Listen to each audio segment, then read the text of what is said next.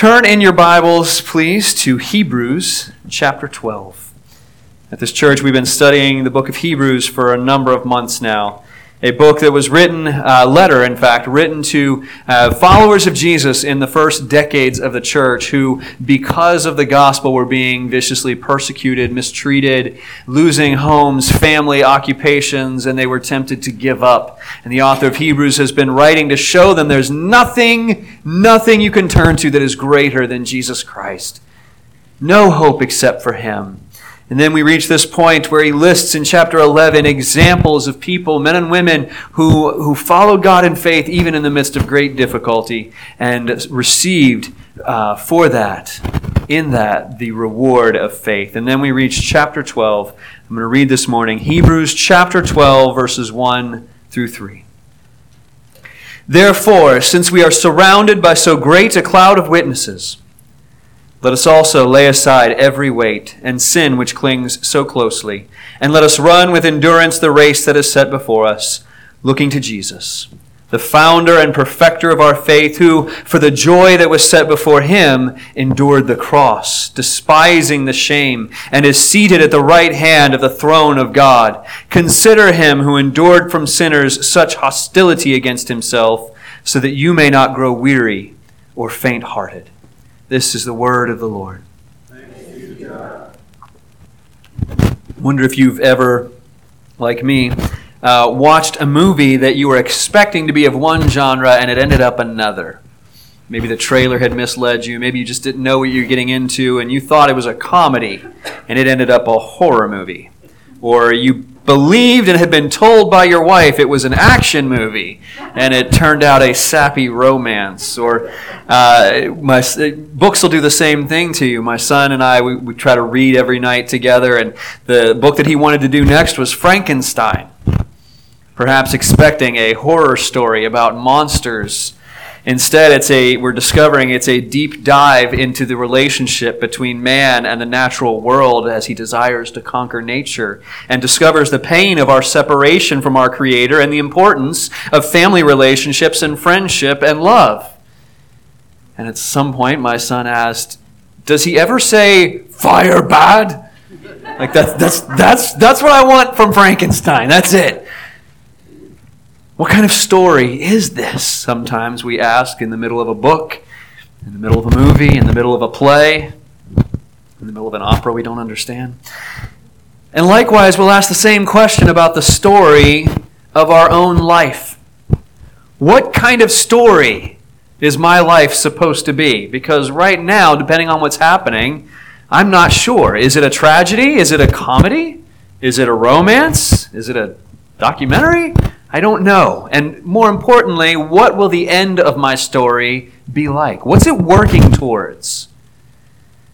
To answer that question, we need to see our story, our life, from God's perspective. He alone knows what He's doing in our life.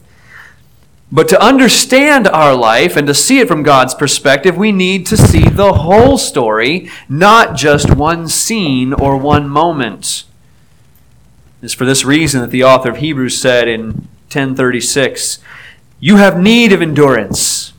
You have need of endurance, so that when you have done the will of God, you may receive what is promised." And then he went on to spend the next 40 or so verses giving examples of the people of God who endured, not because their lives made sense or were easy, but because they trusted God and the promises He had given. They trusted the one who was writing the story.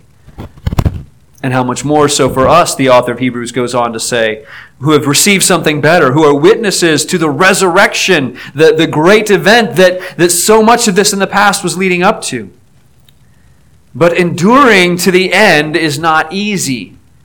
And our lives probably feel a lot less like a story, which we can pause when we want, or skip ahead the parts we don't like, or maybe flip to the end and see how it turns out. Our lives are not so much like a story in that sense as they are like a race.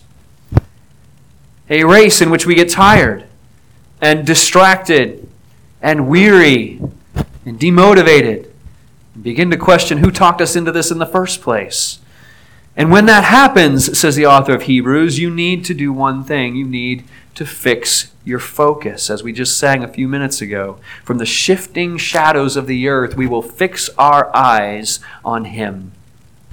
That's what chapter 12, verse 2 says, looking to Jesus. And that word looking is not glancing, not just taking in something like a scenery. It's gazing with a fixed gaze. It's looking intently. It's not letting anything else distract you, but zeroing in on Jesus. Now, what does that mean, however? Does that mean we have a picture or sculpture of Jesus that we fix our eyes on? No. Is it we mentally picture a story or event? Well, not quite. We need to focus, the author of Hebrews is telling us, on several things about Jesus if we are to endure in the race that He has given us. And I want to look at three of those things that we get in these three verses. First, we focus on how He has been faithful. Verse 1 says, "Therefore, since we're surrounded by so great a cloud of witnesses." Now, to some of us, if you're like me, being surrounded by a crowd of people is not motivating. It's anxiety-inducing. I know your pastor's afraid of crowds. That's just God has a sense of humor. Especially if that crowd of people are supposed to be witnesses, if they're watching you. Thankfully, that's not what this verse means. That's not what witnesses means here. They're not spectators who are witnessing you and watching you and critiquing you and observing you. The word witness should be understood more in the judicial sense or the journalistic sense as someone who has seen something and then bears witness to it and talks about it and can tell about it. It also means to testify. And in the Greek, the original language that this letter was written in, the word translated here, witnesses, is the same word that becomes the English word martyr. Because a martyr, someone who is killed for their belief or their faith, is someone who boldly and to the death would bear witness, would testify to the gospel. And so when we look back on all the verses that came before this, in fact, the whole of chapter 11 is name after name after name of people who acted on the word of God and who lived as if His promises could be trusted, and they testify, their lives bear witness that God is faithful. God can be trusted. He follows through on what He says He'll do. So the witnesses here in verse 1 are women and men of faith who tell stories about the things that they have seen God do. Like we sometimes sing in the modern hymn, "O Church, arise." We sing, "As saints of old still line the way, retelling triumphs of your grace." People of God throughout the ages, from the Old Testament and all the years from then until now, they do for us what Psalm 145 declares. And I have to say, whenever I think of children's ministry and what's going on upstairs in our children's training time right now, this is the verse I think of.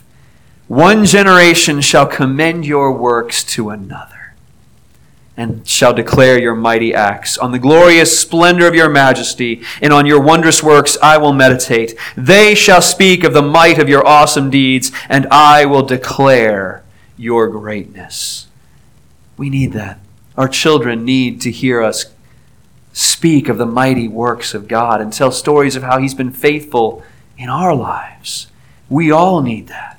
We need to hear from one another, from previous generations still living and those who have gone on to their rest in the Lord. We need to hear of the mighty deeds of the Lord and hear as others bear witness to the faithfulness of God. In fact, Paul tells us this is one of the reasons that the Old Testament is given to us. The stories are preserved and passed on is for us. In Romans 15, Paul says, whatever was written in the former days, speaking of the Old Testament, was written for our instruction, that through endurance and through the encouragement of the Scriptures, we might have hope. So that as you read the stories of God's faithfulness to Noah or to Sarah and Abraham, to Moses, to Rahab, to Ruth, to David, to Samuel, you read that and you are encouraged because God is faithful. God can be trusted. And the people of God throughout the ages have gone through the same things and far worse than we experience today and are called to endure today. And through it all, they bear witness that God is faithful. Therefore, as verse 1 says, since we're surrounded by so great a cloud of witnesses, let us also lay aside every weight and sin which clings so closely, and let us run with endurance the race that is set before us. The original audience of Hebrews was trusting God, and they were suffering as a result, being persecuted as a result. Now, when we follow God, do we expect that it will always be rainbows and sunshine and popularity and prosperity? If we do, I don't know what Bible we're reading. Because all too often in the history of God's people, obedience and faithfulness bring persecution and struggle. And when that happens, that's when temptation starts to whisper in our ear, hey, just do what everybody else is doing. You know? Just believe what everyone around you believes. Just live the way they live. God, what He really wants is for you to be happy. God wants you to be comfortable. As the serpent whispered in Eve's ear in the garden, God's keeping His best from you. God knows that there's something better out there, and He's keeping it from you. And these temptations, these distractions, what they do, they weigh us down. Everything that hinders and the sin which clings closely. It's an image of someone running a race as if they're running a marathon carrying in one hand a six-pack of soda and a backpack filled with Oreos, and they've got a tablet to keep them from getting bored on the way. I don't know how that's going to work out if you try it. Somebody please try this and tell me how it goes. It's distracting you and it's weighing you down, and you're not going to finish the race. We ought to pay attention then to the ones who've gone before. They suffered, but they found God faithful. They set aside the things that weighed them down, that weren't necessary, the things that distracted them and called them in a different direction, and they focused on the God who is faithful. And He was not just faithful in the past. In Malachi 3, He says, I, the Lord, do not change. Therefore you are not consumed. Because God does not change, we can trust Him, even if we're not seeing the results that we want. So set aside every weight and the sin which clings so closely. God has been faithful. He does not change. And we focus on how He has been faithful so that we can endure. But faithfulness in the past is one thing. Good intentions of being faithful, that's one thing. But are those intentions and is that history enough? We see in these verses that we can be confident in the story of God because the unchanging faithfulness that He has shown in the past is carried on into the present, where we see and we focus on that He is in control. We focus on how He is in control today. As we run the race, we see in verse 1, run with endurance the race that is set before us. The race is set before us. That's an image of a trail, a path being marked out for you to follow along. It's not a mad dash, a scramble over mountains, hills, every direction. You go the way you want. You just got to find your way to the finish line. Have you ever seen that classic movie, It's a Mad, Mad, Mad, Mad World? Hilarious movie. I don't think anybody has seen it but me now. I'm learning. Both services, I'm just like, no. Old 1960s comedy about, okay, Bob's seen it. Thank you. 1960s comedy about these group of strangers in 4 different cars, 8 different individuals who all witness an accident and find out from the guy who's been in the accident and is dying that he's buried a treasure. And he tells them all where the treasure is. And these 8 strangers in 4 different cars all hear where the treasure is. And they set off on this madcap, hilarious journey, some of them by plane, by car, by boat, by insane means, all trying to get through whatever route they can take and through whatever obstacles they encounter, trying to find a way to get to that treasure in time before everybody else does. And it's this image of just going whatever path you can take by with whatever means you can go. And that, brothers and sisters, is not the race that we're called to run. We are given a race that's set before us, that's marked out, a path that's not strange or confusing, but it's clear because God is in control and He has put it before us. He has blazed a trail and set up the markers and says, follow the path I've put you on. As we heard in our confession of our assurance of pardon earlier in Ephesians 2, we are God's workmanship, created in Christ Jesus for good works, which God prepared beforehand that we should walk in them. The good life, the enduring race that God calls you to is already set before you. He's already planned out even the good works that you're called to do.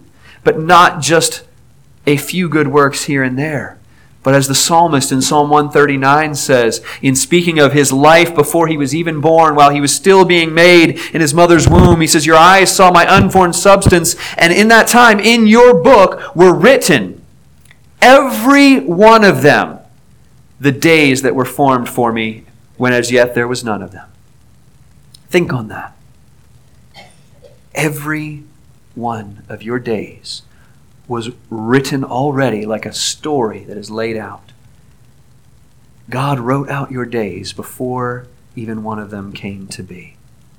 He prepared a path for you, a race to run.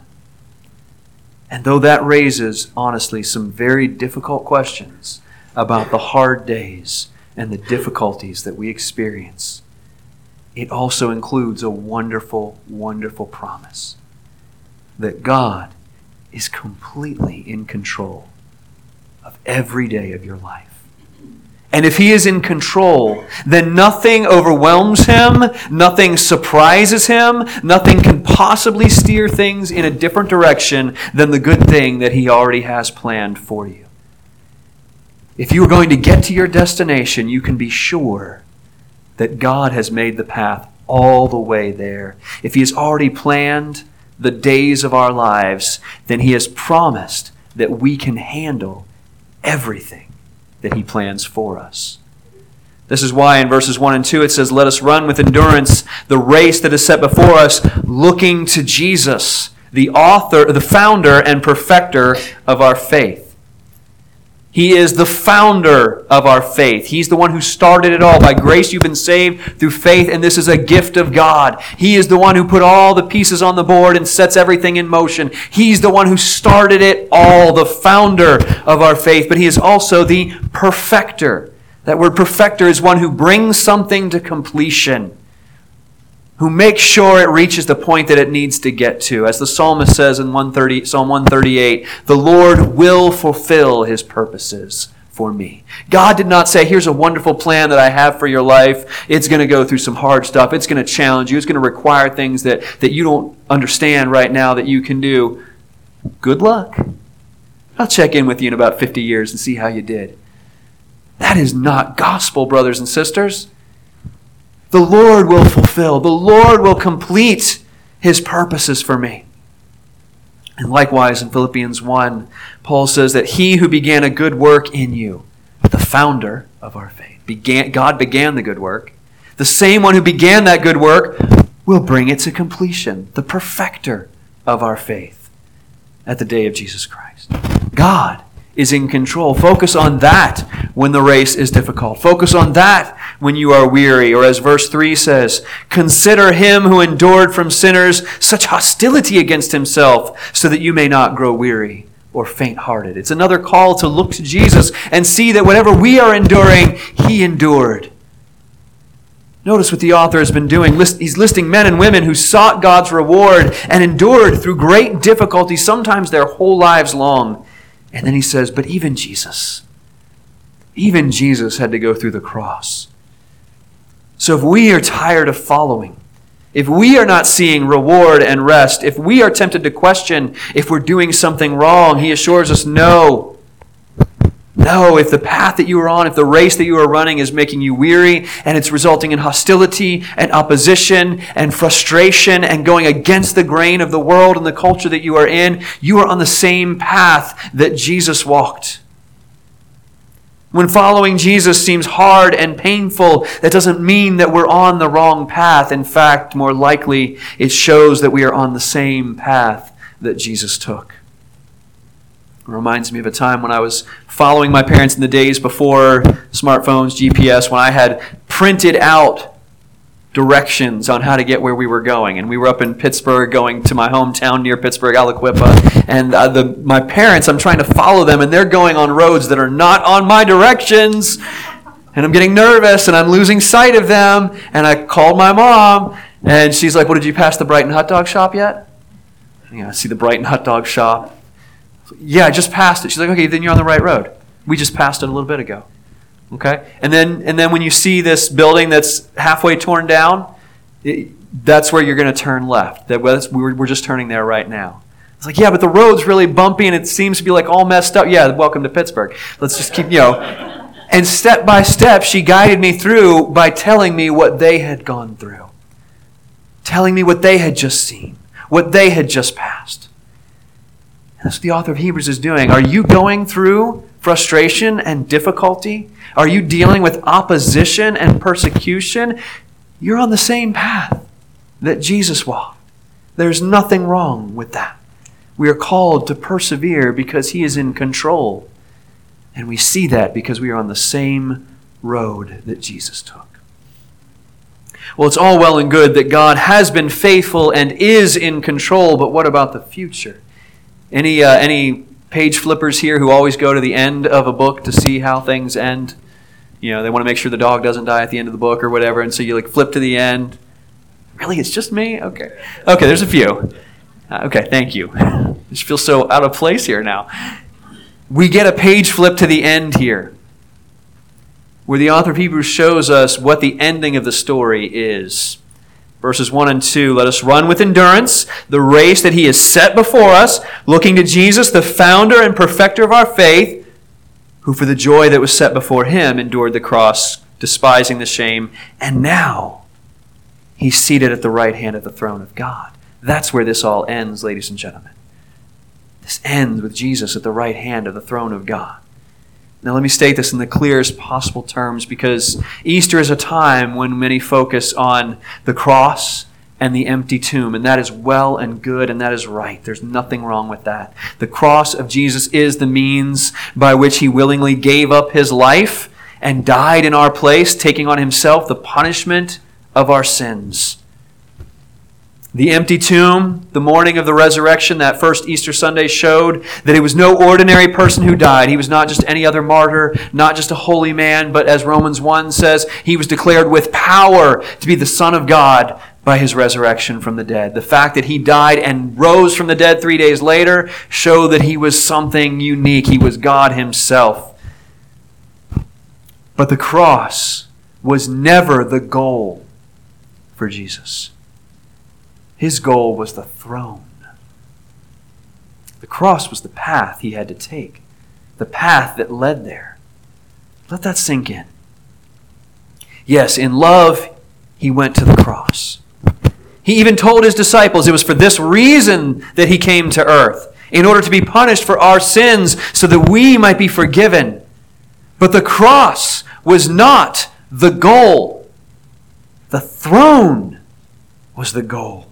The cross was something He had to endure, something he had to go through, but He prayed that there would be some way to escape it, some way to fulfill the purposes of God that was not the cross. And yet, when it was clear there was no other way, He was obedient to God's will and endured the cross. It's like the training montages that you see in movies, like when the team is like they just don't click as a team, and then we've got to do this short little 2-minute musical montage where they learn how to work together. Or when Rocky is getting ready for the fight, and he's got to go through this beefing up scene, "Getting strong now," like that's a long process.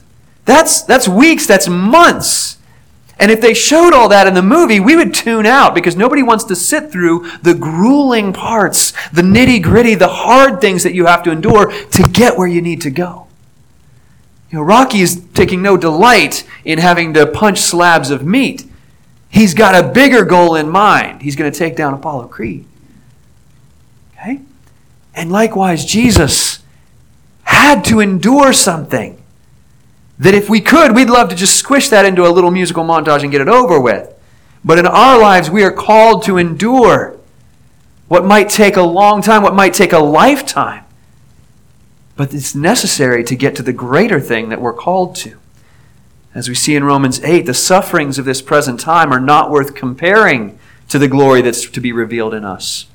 For the joy set before you, child of God, run with endurance. Endure whatever it is that God calls you to endure. For Jesus, the joy set before him was the throne, the victory of God, that he would be victorious.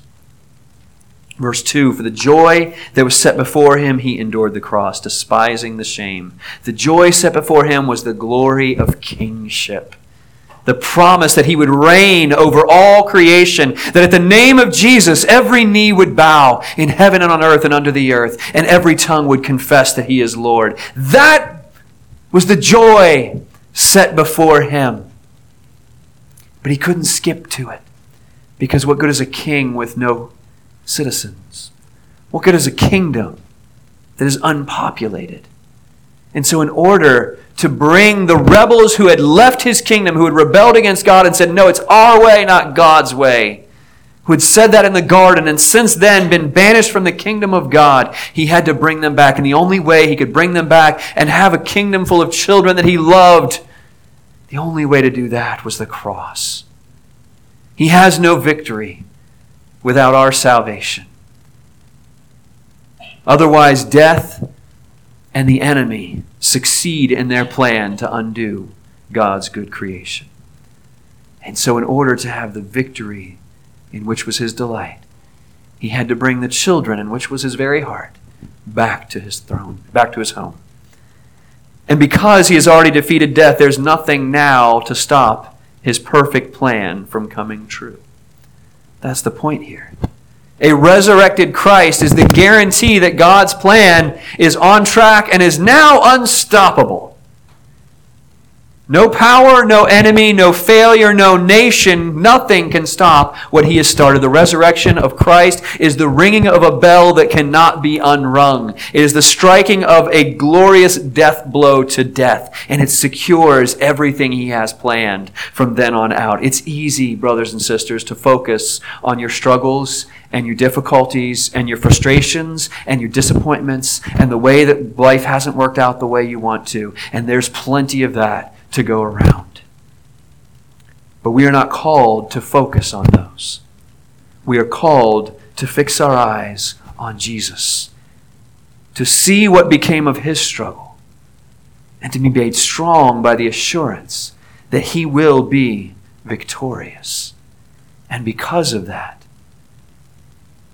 we have our promised reward. The resurrection is a time where we remember and we celebrate, but it's more than just a celebration that one man, one time, rose from the dead. I mean, that in itself, if that's all it was, that would be cool, and that would be worth remembering and making note of and keeping in mind for Jeopardy. But it would not really be worth celebrating if all we're talking about is that one man, one time, rose from the dead. What we remember and what we celebrate and what makes a difference in our lives is not that one man, one time rose from the dead, but in doing so, he put death to death. He defeated death itself. And what that means for us is this: death is the great leveler. Death is the great vacuum that sucks up all hope and ambition and accomplishments and legacies and memories. Eventually they are gone, if death is all there is. In Hebrews 2, the author said, through death Jesus would deliver all those who through fear of death were subject to lifelong slavery. That's my favorite verse to think about at Easter. Death holds us as slaves because we live in fear of it. Either we are so fearful of what will happen at death that we live a certain way, or we collect certain things, or we eat, drink, and be merry because we're going to die and there's going to be nothing after that. Death enslaves us and controls us. We are driven by that fear of morality, that our lives will end, our stories will be forgotten, our legacies will crumble, our kingdoms will fade. Happy Easter! Honestly, if death is not defeated, that's where the story ends, and I don't like that story. What point then is there any striving, any being good, any helping others and loving others, if that's where it ends? The defeat of death through the death and resurrection of Christ changes that forever. It fills with meaning every breath that we take. It fills with meaning and purpose every conversation we have, every struggle we endure. Instead of our lives being brief moments in a story that end in nothing, our lives now become bold and steady steps on a path that we know with certainty ends gloriously and with great rejoicing. Because he who was faithful to the saints of old is still in control of your every moment today and has shown us by rising from the dead that he will, without doubt, brothers and sisters, without doubt, be victorious. That is enough to not only tell you what kind of story you're in, but to give you the strength you need to endure on the path set before you. Let us prepare our hearts for the Lord's Supper, which teaches us about this further. Join me as we pray. Our gracious Father, we thank you for the work of Jesus, which has done all that we needed it to do. And thank you that we can now reflect on it further on this day where we remember your resurrection. May it be to us not just a celebration or a time of family, but a time of being reminded and strengthened of your power at work in us through your Spirit because of Jesus Christ. We pray this in his name. Amen. As our children rejoin us, we'll give them a moment to quietly and respectfully and awesomely work their ways back to their seats. This is amazing. Give them a moment to show off their artwork or whatever else they've done. Okay. And now they can tune in with the rest of us as we prepare our hearts for the Lord's Supper. Because kids, even if you're not about to take this today, we want you to know what's going on. Okay? We want you to understand what's about to happen here. On that first Easter morning, the day of the resurrection, the women who were coming to embalm the body of Jesus arrived at the tomb, expecting to find behind the stone a dead body. Instead, they found no body. And they found instead an angelic messenger who said, "Why are you looking for the dead among the living? He is not here. He is risen." In a sense, I have the same message. He is not here. Not physically. We're not eating his literal body and blood. That would be silly. Yes, thank you. He is risen. But what we have here is a reminder that because the children of God had flesh and blood, and in their rebellion had forfeited their lives for eternity, in order to populate his kingdom and save his children, he too had to take on flesh and blood, which we remember here at the Lord's table. The bread and the cup remind us of the flesh and the blood that Jesus took on and had to take on, because the only way that his children could be saved is if he died in their place. And so we declare that when we take the bread and drink from the cup, that Jesus died for your sins in a human. It wasn't a ghostly apparition. It wasn't some spiritual vision. It was real human flesh and human blood that God himself took upon for you because you deserved death. So as we take this, we confess that we deserve death from our sin, and Jesus died in our place. But we also confess that he's not here because he is risen. He was not just a holy man, a saint, a martyr, a wise teacher, or a prophet who died like every other person in history. He was the Son of God, sinless, and death could not hold him. And in power and in righteousness he defeated death, and we declare that as we sit at this table.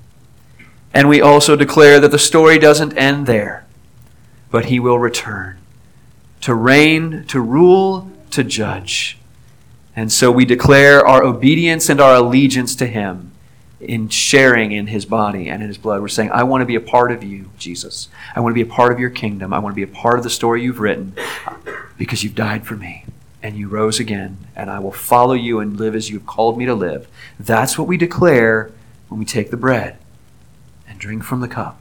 And so if that is not what you in your heart wish to declare, then I plead with you, don't take the bread and don't take the cup as it goes by. No one's going to judge you. No one's going to snicker at you. No one's even looking at you, okay? Just let it pass on by. Because to eat and to drink without meaning these things in your heart is to play act at faith. And the word for a person who play acts at faithfulness, at faith, is hypocrite. And we don't want you to do that for your own sake. Make this a moment instead to reflect, meditate, pray. And I would hope that you call upon the God who has given up his life and risen again. If you are one who calls yourself a believer but does so without grieving for your sin, without caring that it cost Jesus his life for you to be saved, and who even now goes on sinning without grief, without effort to change, who simply says, God will forgive, that's his job. I'm saved by grace. I do what I want. You are warned, even by this table itself, that God will judge your sin, and that it is a weighty judgment that you cannot bear. Turn from it and live. But to all who would come by faith, perhaps doubting, questioning, skeptical, fearful, insecure, fully aware of your failings and shortcomings, fully conscious of how you have not lived up to the family name of Christ, welcome to the table where the grace of God reminds you that he did not come to save the righteous, but sinners. It is not the healthy that need the doctor, but the sick. Bring your sin-sick, weary, doubtful, faint-hearted selves to the table of the Lord and receive his strength in return. In just a moment, I'm going to pray. If there's anything I've said that has made you hesitate, confess it before the Lord before we come to the table where his grace and his judgment are fully declared. Heavenly Father, thank you. We pray a blessing on this time, and we give you thanks for how you provide for our needs in ways we could not have planned or imagined. And here we have a sign and seal of the promises you have made, the body and blood of our Savior represented here, because you have died for us, Jesus, and you have conquered death, and you will return. We celebrate it today, and we stand in sober reflection on what it means, and we pray that this will strengthen us to the life of endurance that is set before us, however short or long. You will be faithful for every moment of it. We thank you. In the name of Jesus, who we remember here. Amen.